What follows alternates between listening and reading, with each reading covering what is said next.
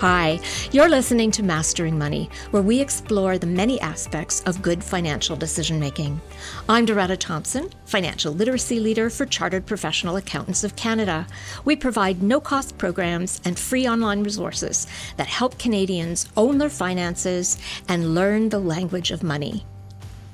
This season, we're looking at the future of work. We'll be diving into hot-button topics such as how interest rates and inflation will affect our everyday, how to prepare ourselves and our children for the accelerating speed of change in the workplace, to the AI technologies that might replace our jobs. Our guest today is Hector Crespo, CEO of Mido, a money management app for teens that's backed by RBC. Hector's got over 20 years of experience leading marketing, design, and digital products and services at large financial institutions and Fortune 500 companies. Hector, thanks so much for being here today. It's my pleasure.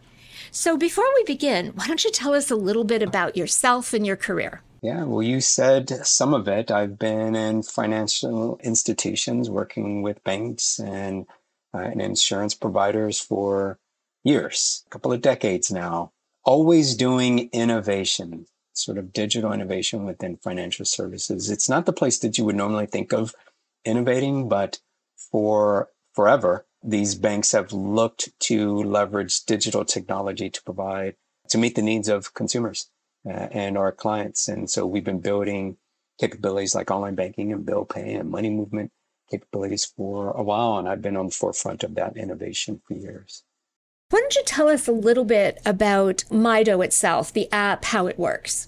Yep, Mido. So Mido, we describe it as a money management app for families, primarily for kids, preteens, and teens. It's backed by RBC. And so that, we hope, gives parents peace of mind that when you leverage our utility, that it has all the same rigor that anything that RBC would deliver. We provide an opportunity not just to talk about basic financial concepts and helping kids build a nice solid foundation of financial literacy, but you learn by doing. We have what we call a smart card, which is in essence a prepaid card that enables parents to move money to kids and for kids to be able to spend that money and shop with oversight from that parent. We really believe that the learn by doing is powerful with, sort of those guardrails around the parents. But it's far more than just a utility, a smart card. The app itself is based around helping you save, giving you insights around your spend behaviors and maybe ways to curb spending in areas that you don't want to and save a little bit more for that goal that you've set up. And so we're really proud of the product we have. We've been able to build a really strong foundation with families where they rely on it and love it. And we hope to continue to grow Mido as the needs of these young Canadians grow. Kids' needs evolve. And so that's essentially what we're looking to do next, continue to evolve the product to support them as their financial journey continues on. And for our listeners who'd like to learn a little bit more about Mido, you'll find a link in the description to this episode. How is your experience in life, growing up yourself, learning about money, and now as a parent, trying to teach your own kids about money? How's that influenced your role at Mido and your approach, how you see it? It's almost a Tale of Two Cities type of story. When I was growing up, parents of immigrants and laborers, money was about survival. It was around meeting those basic needs. Working was simply about keeping food on the table, right? The proverbial roof over your head. The conversations today have been money in a very different way, that it is part of something that you need to do, but is not the only thing that's important for you in your life. And so our conversations with my kids, I have two kids, a daughter and a son, both of them older now, has been about, building a nice, strong foundation in money management and learning and in finding careers, but trying to strike a balance between doing something I care about and love, and doing something that can let me earn and be on my own and be able to support myself in near term and long term. It's quite different though. Growing up, sort of, I don't know if I thought of myself as being at or below the poverty line, but I'm sure looking back on it now, we were. And so you just think about money in a completely different way. You're in sort of survivor mode. You are in sort of dire straits at moments. And so it becomes a much more critical part of how you view the world and what you're trying to accumulate for survival. And, luckily today, it's just a different sort of a landscape that I'm lucky to be in and my kids are privileged to be in. So. Yeah, it's really interesting. I think there's research that shows that our attitudes towards money and our understanding essentially of the world and how it works are largely formed by the time we're in our early 20s. That's kind of like how we see things, and it will affect our decision making for the rest of our lives in a lot of ways, unless we sort of consciously maybe try to correct some things and are self-critical about our own attitudes towards money, right? Well, I think you're spot on. And I think that also sort of complicates the conversations with kids because I project a view of money that I learned, to your point, when I was much younger. And that is not the world in which they live in or how they view it. And how do you strike that balance, right? Over the kitchen table conversations that lean into that tension. It's probably something that we all from different generations have to deal with for sure. Yeah, generational differences, economic differences. You look at young people today who, millennials, for example, that seems like almost every year or two are in a once in a century occurrence. They've come from money collapses to pandemics to climate change to all of these things that are speeding up and speeding up. So tell me a little bit more about Mido and how it fits into that. I mean, think about when we were growing up, you could teach kids about money as a physical thing and learning about literal dollars and cents. And you talk about digital experiences, etc. So how does Mido fit into that? Yeah, well, there's a couple of ways. Well, for sure, money is almost solely digital these days with many generations, myself included, but certainly with sort of Gen Z and Gen Alpha populations for sure. The other thing that we think about at Mido is that there is value in learning in doing. And so we've approached that with our product.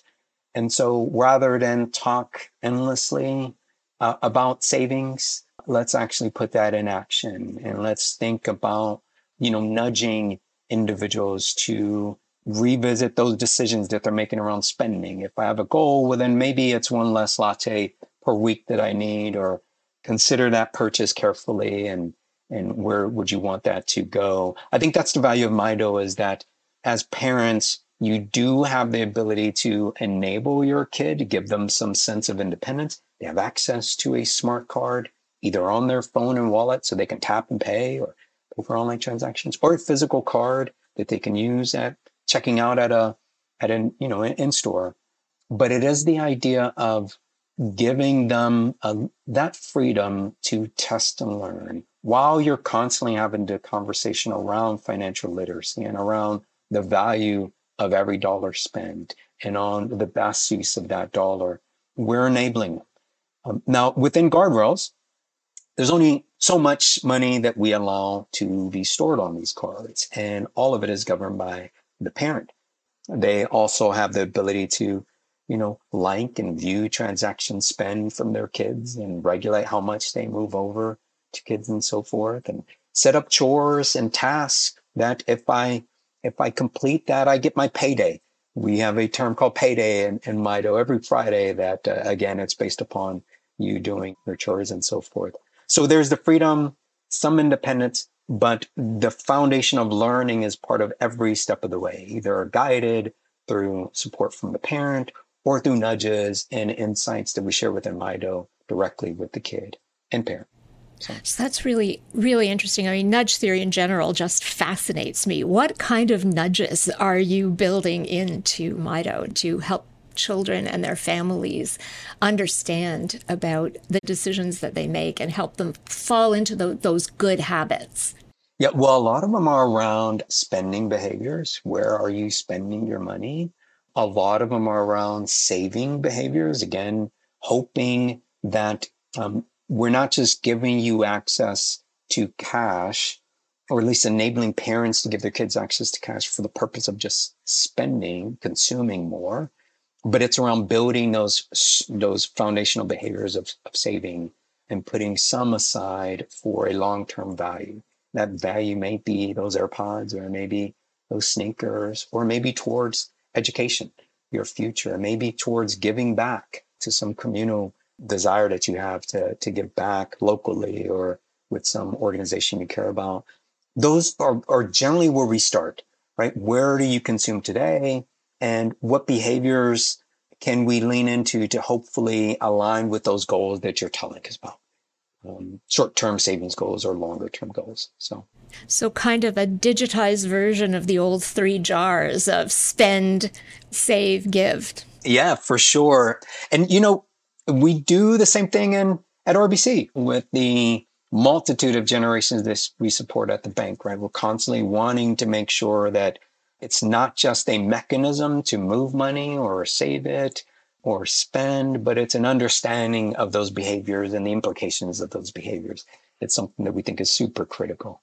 So at what age would it be appropriate for a family to engage with their child with Mido? What typically do you see?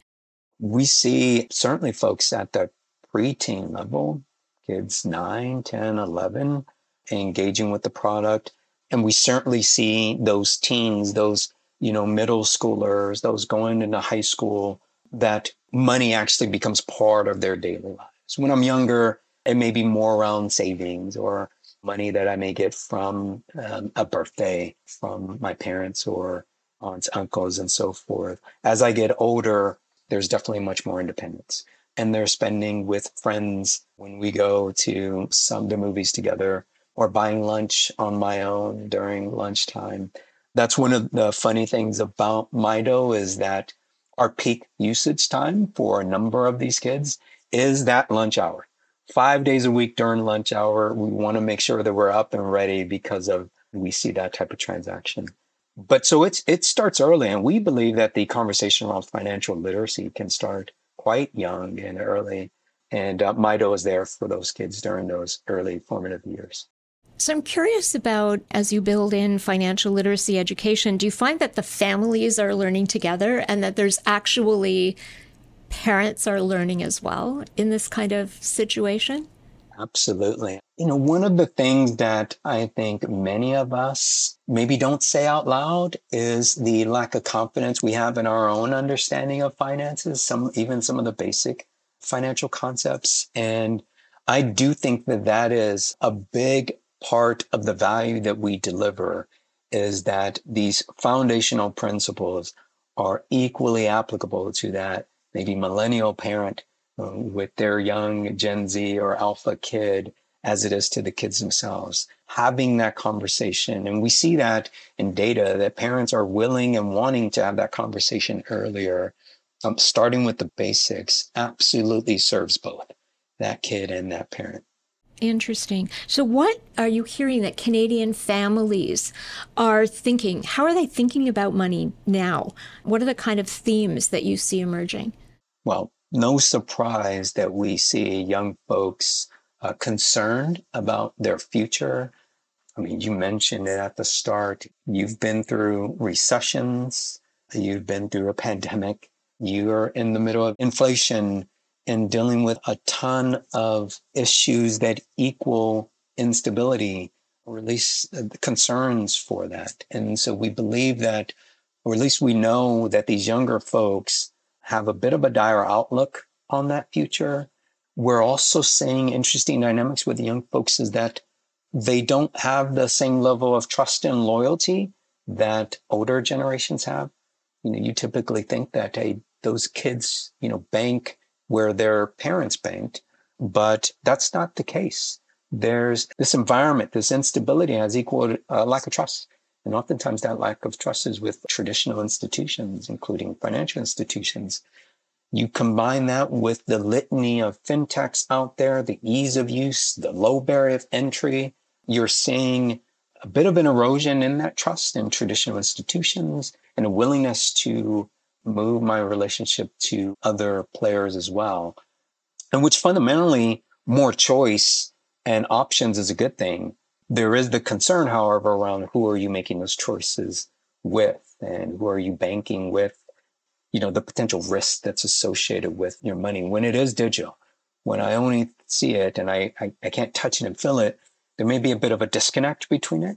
And I think we just are conscious of wanting to make sure that young people are well informed and making these decisions with regards to who they bank with, anywhere that they bank, that you're being prudent and thoughtful with that.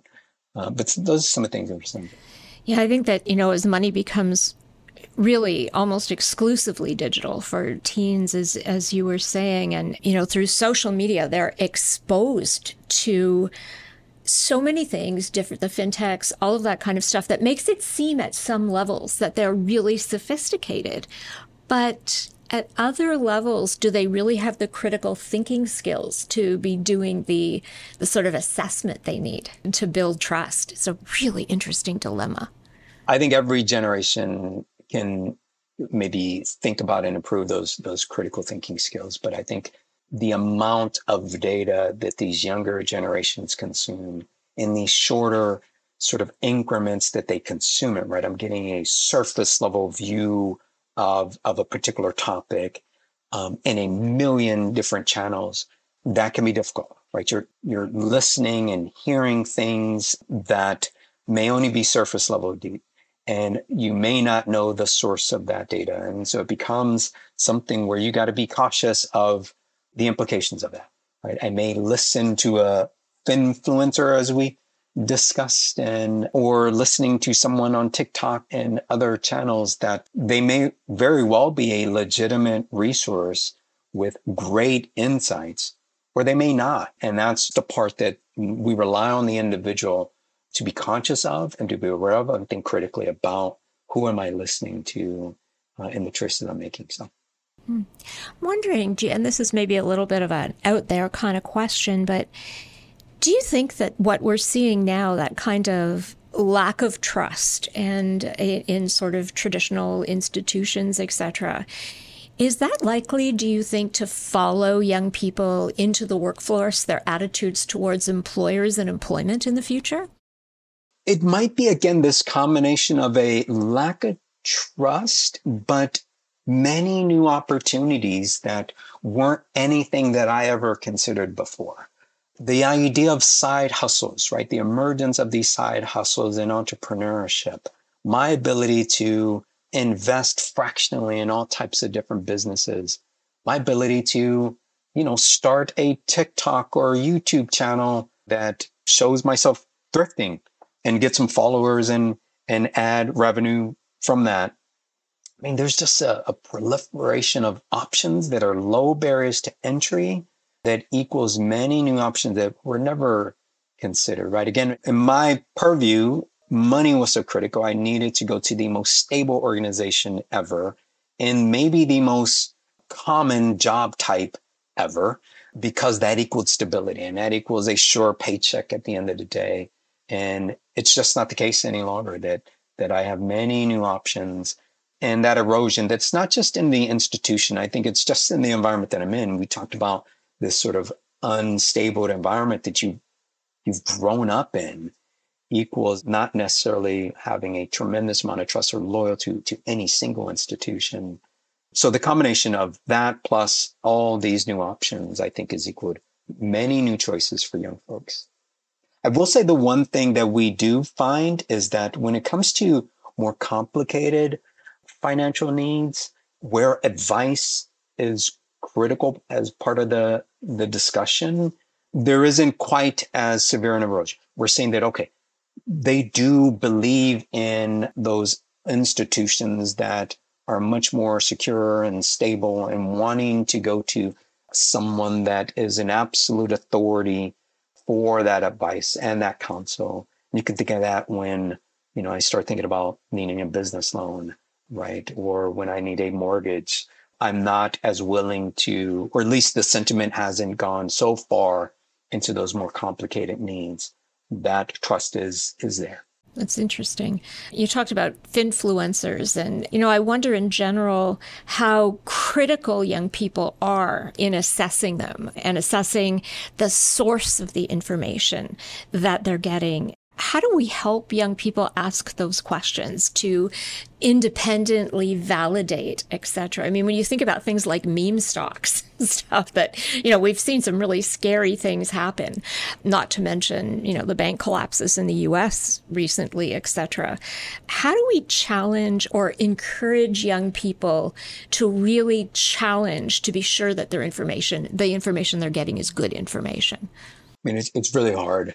It's extremely hard. But my hope is that open dialogue with your kids, giving them that independence, but talking, I think is a big part of it. I don't know if there's any, silver bullet to that issue. And to be honest, again, it is not younger demographics that fall into those same traps. We all have our rabbit holes that we fall in. We're consuming some of the same channels and platforms and snippets of information that's, surface level. But it's having that conversation, being open about it, and being open to learning together, I think is a great starting point anyway.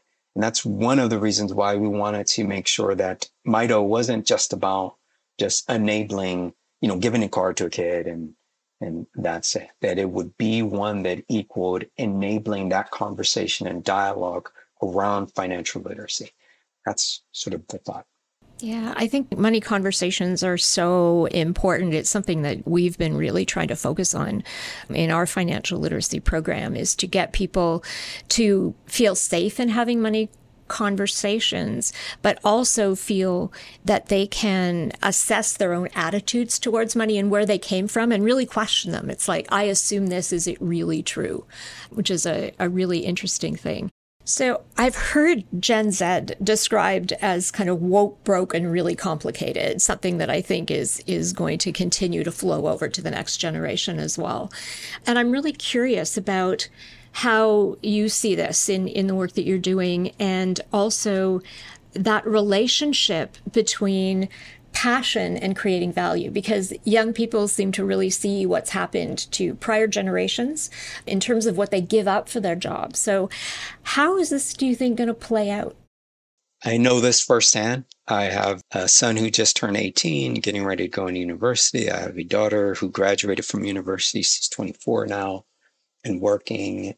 And whether it's my kids or whether it's from the research we've done on Gen Z, this younger demo, they are very much wanting to strike that balance between finding a career and doing something that they value. They value work-life balance. And so even when they find that job that is aligned with their value sets, that they can turn it off and do things that are beyond work. And I can tell you, like at our kitchen table, that can be a point of contention. That can be a point of friction, because my purview and, how I started was much more around that is not a priority. It is only about what you can earn and job stability and working as many hours as possible, for that roof over your head and the food on the table, if you will. And what I really admire about this generation is that they're that much more aware of the realities and trade-offs that come with that type of lifestyle. And they're not willing to make those trade-offs.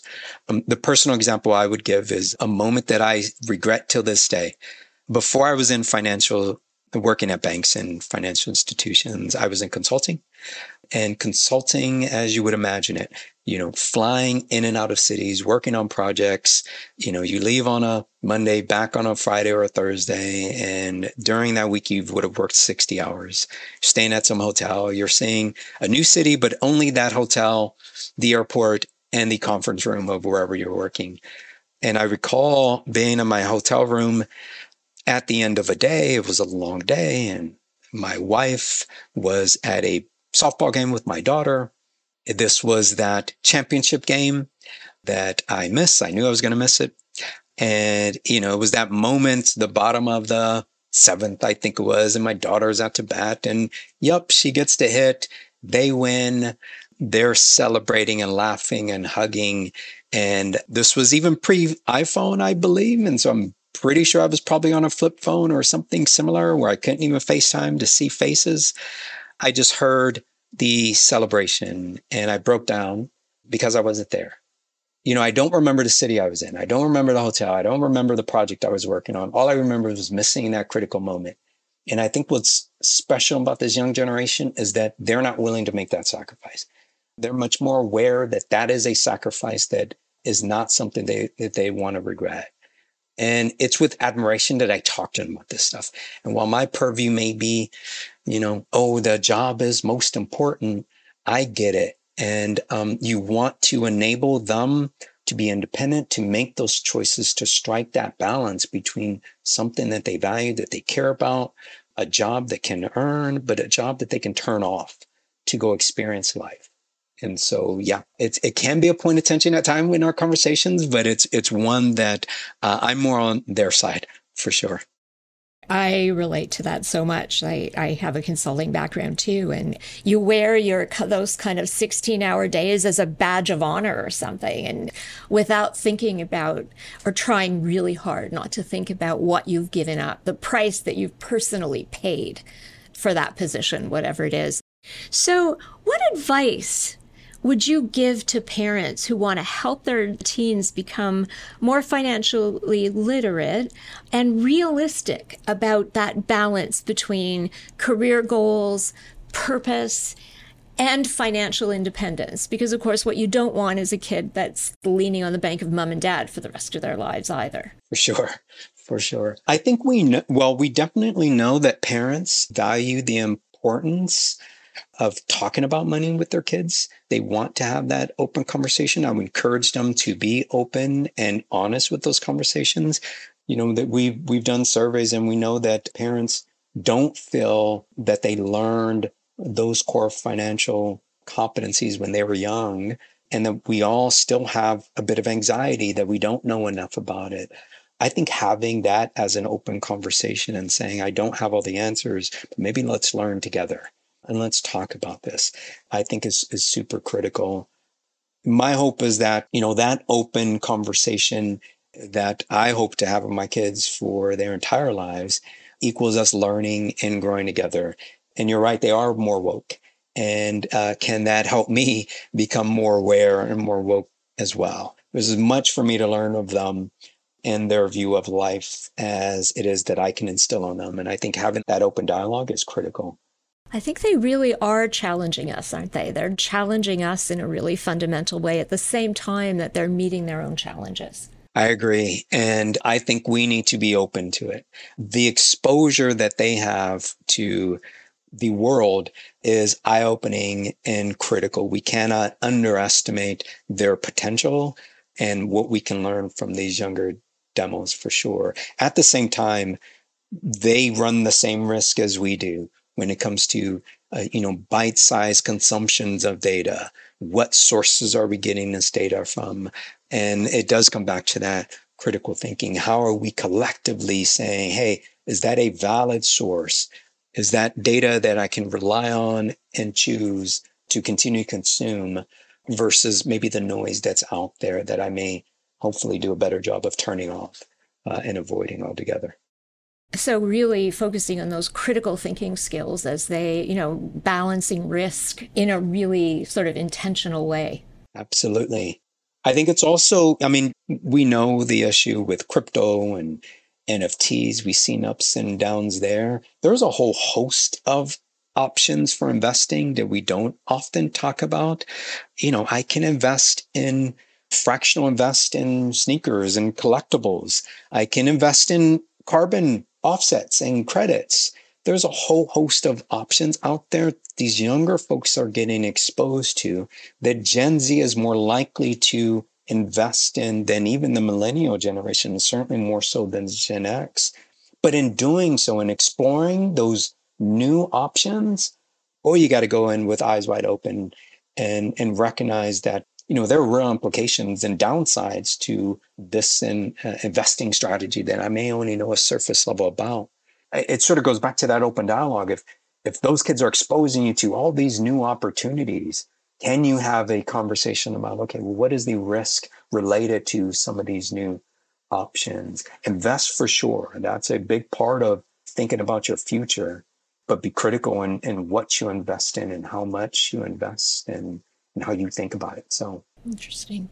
And what an opportunity to learn together. I mean, if you do it properly, I was reading something about how young people in general have what they call fluid intelligence, whereas as you get older, you develop a kind of crystalline intelligence, which brings, a whole bunch of risk management strategies. But just think of the power of doing that together, right? Of learning about these things together. Oh, I 100% agree. And I think, you are serving each other. There's learning to be had both ways. There's a conversation that can help to enable that and just continue that relationship, which, I definitely value with my kids, and I hope to keep going for years.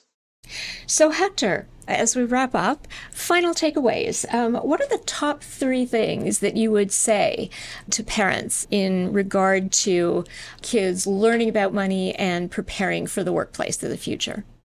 Well, one, have an open dialogue about money. I think it can start quite young. There was a study by the University of Cambridge that suggests kids age of 7 understand basic financial concepts.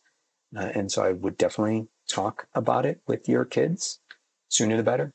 Allow for real world experiences. The idea of when you're at the grocery store, about the idea of how much does this cost or that, or like what we've done with Mido, where kids can have access to cash based upon chores they've completed and so forth, and decisions on what they save for and all that. Give them the chance to learn by doing. And I would say definitely be open and realize that there's a lot for that generation to teach you and learn, and have that open dialogue be 2 ways. So Hector, thanks so much for this. I think our listeners will really learn a lot. And I think for parents relating to their kids and thinking about how we can learn together. So thank you so much for doing this. Thank you so much. This was fun. Appreciate it. You've been listening to Mastering Money from Chartered Professional Accountants of Canada. You can click to all the resources mentioned in this episode in the description for the podcast in your podcast app. Please rate and review us. And if you'd like to get in touch, our email is financialliteracy@cpacanada.ca. This season's brought to you by Pivot, CPA Canada's member magazine and the most award-winning B2B publication in Canada. You can email pivot@cpacanada.ca to subscribe today. Please note, the views expressed by our guests are theirs alone and not necessarily the views of CPA Canada. This is a recorded podcast. The information presented is current as of the date of the recording. New and changing government legislation and programs may have come into effect since the recording date. Please seek additional professional advice or information before acting on any podcast information. Be well, be kind, and remember, fortune favors the prepared mind.